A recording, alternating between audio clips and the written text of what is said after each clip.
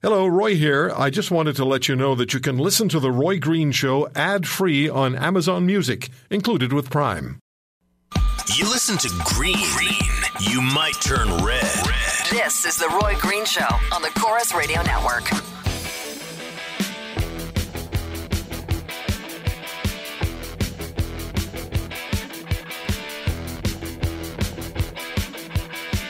Always glad to have you with us. So glad that you make us part of your weekend on the Chorus Radio Network. We talk about the issues that matter to you and me and your kids, and eventually their kids. And hopefully by the time we get to their kids, some sort of societal resolution will have been arrived at. But we have to talk about things. And M103 standing before Canada's Parliament with a bunch of politicians who don't really know what to say is not helpful. It really isn't, without a definition of what Islamophobia is. And while there's concern about hatred growing, and that's the word that's used toward Muslims by non-Muslims, and the shooting, and it goes without saying that the shooting in Saint-Foy was horrific. But that individual doesn't represent anybody or anything that anyone I know or anything about me. While that's going on, Montreal police are investigating a video taken in a mosque in 2014 of an imam praying to Allah to, quote, destroy the accursed Jews. That's CJ News reported that this week. So that's going viral online on social media.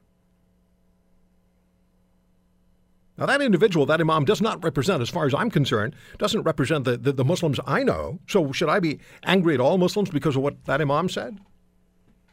We live as though we're on the border of a permanent case of road rage or accusations of race rage. It's foolish. And it's dangerous.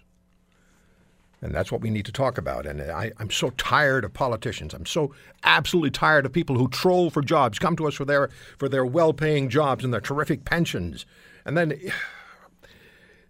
believe that they can lecture us. If we want to challenge something, we don't feel good about something. Somebody asks us a question and we answer it honestly, and we get accused of being racists. So, and any time somebody in the political arena feels that I'm saying something that you want to challenge, that I'm not representing you well or not representing your point of view appropriately, that I'm not being fair to you in politics, 1-800-263-2428. I'm right at the other end of that number. If you're a premier, a prime minister, an MP, an MPP, an MLA, whatever letters follow your name, 1-800-263-2428. I'm right at the other end of that. But I want to get back to our callers. And the issue of political correctness. Are you a racist? Are you a xenophobe? Are you tired of being called names? Are you tired of being accused of being a latent troublemaker just waiting to destroy your society? I'm not exaggerating. That's the way the message is received by many people. And that is why one of the reasons the populist movement is growing so strongly, and we have the Prime Minister in Europe telling corporations, be careful about how you treat your workers because they're very concerned about the globalization movement. Mr. Trudeau, they're more concerned about politicians than they are their employers. Chris is in Calgary. Chris, thank you for the call, sir, and thank you for your patience. Hello, Roy. How are things? I'm all right, sir. How are you doing, Chris? I'm fair to Madeline. Great to hear from you. Yeah, just to answer your question from the beginning of the hour, yeah, according to their definition, I'm probably a racist. But does the word racist really have any meaning anymore? It seems like that's just the default response now. You know, if you don't like ice cream, you're a racist. Well, you think puppies are ugly? You're a racist. Are we turning this word into a cliche so that we can't have a debate anymore about it? You know, it's interesting what you say because I don't recall, and I don't have to go too far back in contemporary history, I don't recall the word racist and racism being used as frequently as it is now. Now, there'd be some people who would say, well, that's because it was suppressed and the racism was carried on quietly. Well, if that's what they believe, then let's talk about that too.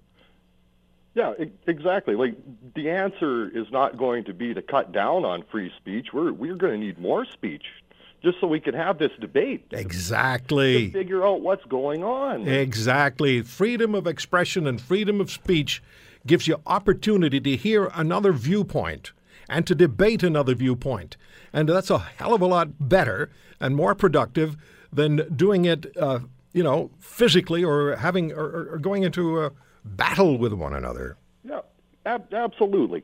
Chris, when you see somebody, I don't know what your racial background is, but if you see someone on the street who is of a different racial origin than yours, do you get your back up? Do you get grumpy? Do you want them off your sidewalk? Do you look down on them?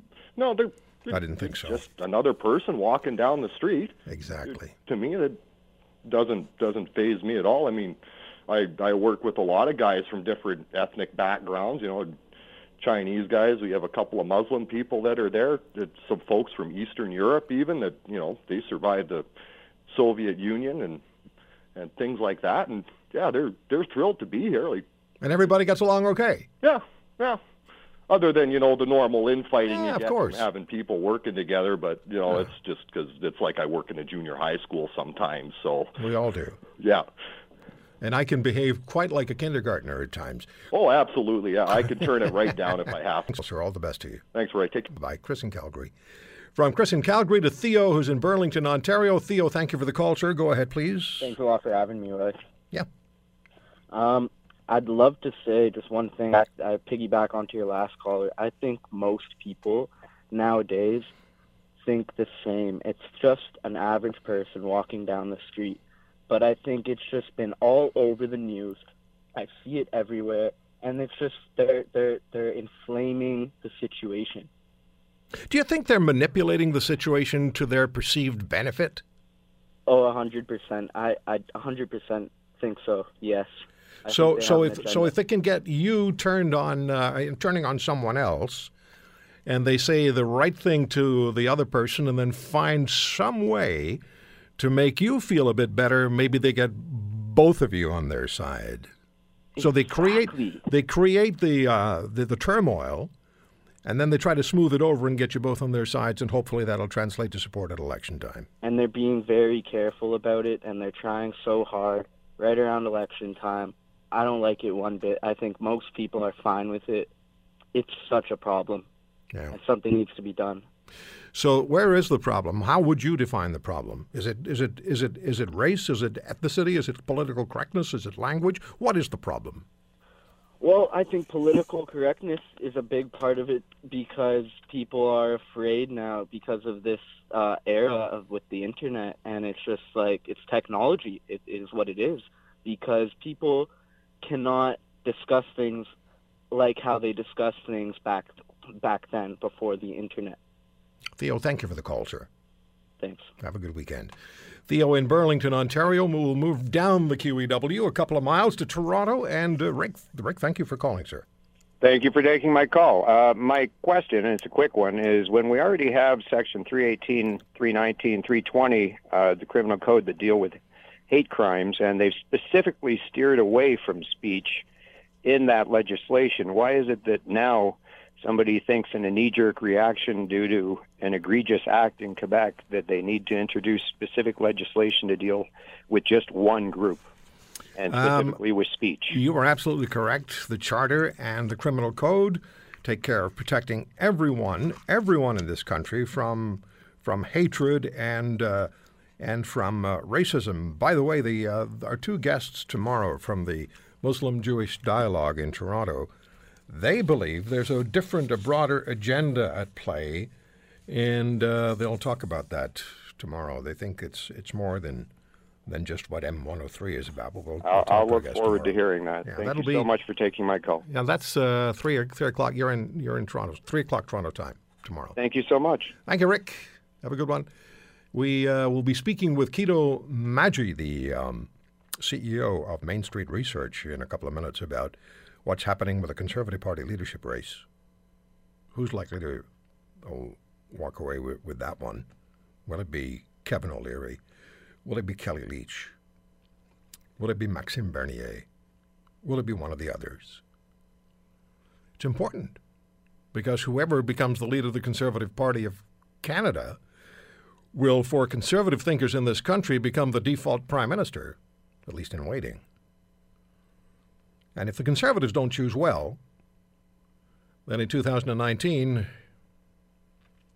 the drama teacher's going to win again. George in St. Thomas, Ontario. G'day, George. G'day, Mr. Green. How are you, sir? Oh, this gorgeous weather. Isn't it? It is so nice. Some warm sunshine for It's it. so Sunny ways beautiful. again. It's so beautiful out there. I was wondering if you've heard of the PJ Party of Canada. The what? PJ Party of Canada. I have a whole bunch of funny lines, but no. It stands for Peace and Justice. Okay. My wife just informed me about this. I guess she met him last week. He was on the radio last week, and he was talking about this. Have you heard about this? It's called Bill C-23. Boy, you're exposing me as being ignorant. No.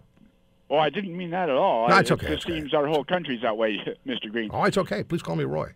Oh, sorry, Roy. Yes, if you could, PJ Party of Canada, it stands, Right. as I mentioned. Just Google PJ Party of Canada. But this bill, C-23, Right.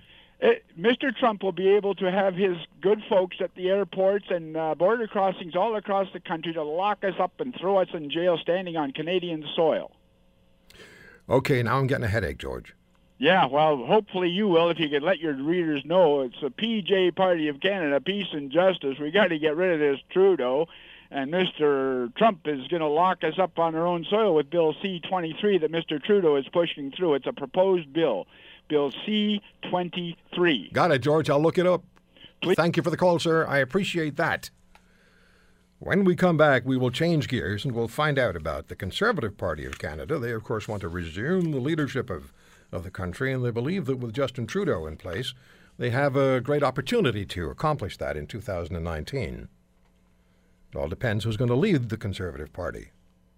And we'll talk to Kito Maggi, the CEO of Main Street Research. They've done some polling about how this is all going now because they're getting closer and closer to the vote that the Conservatives are going to have about their leader. Stay with us.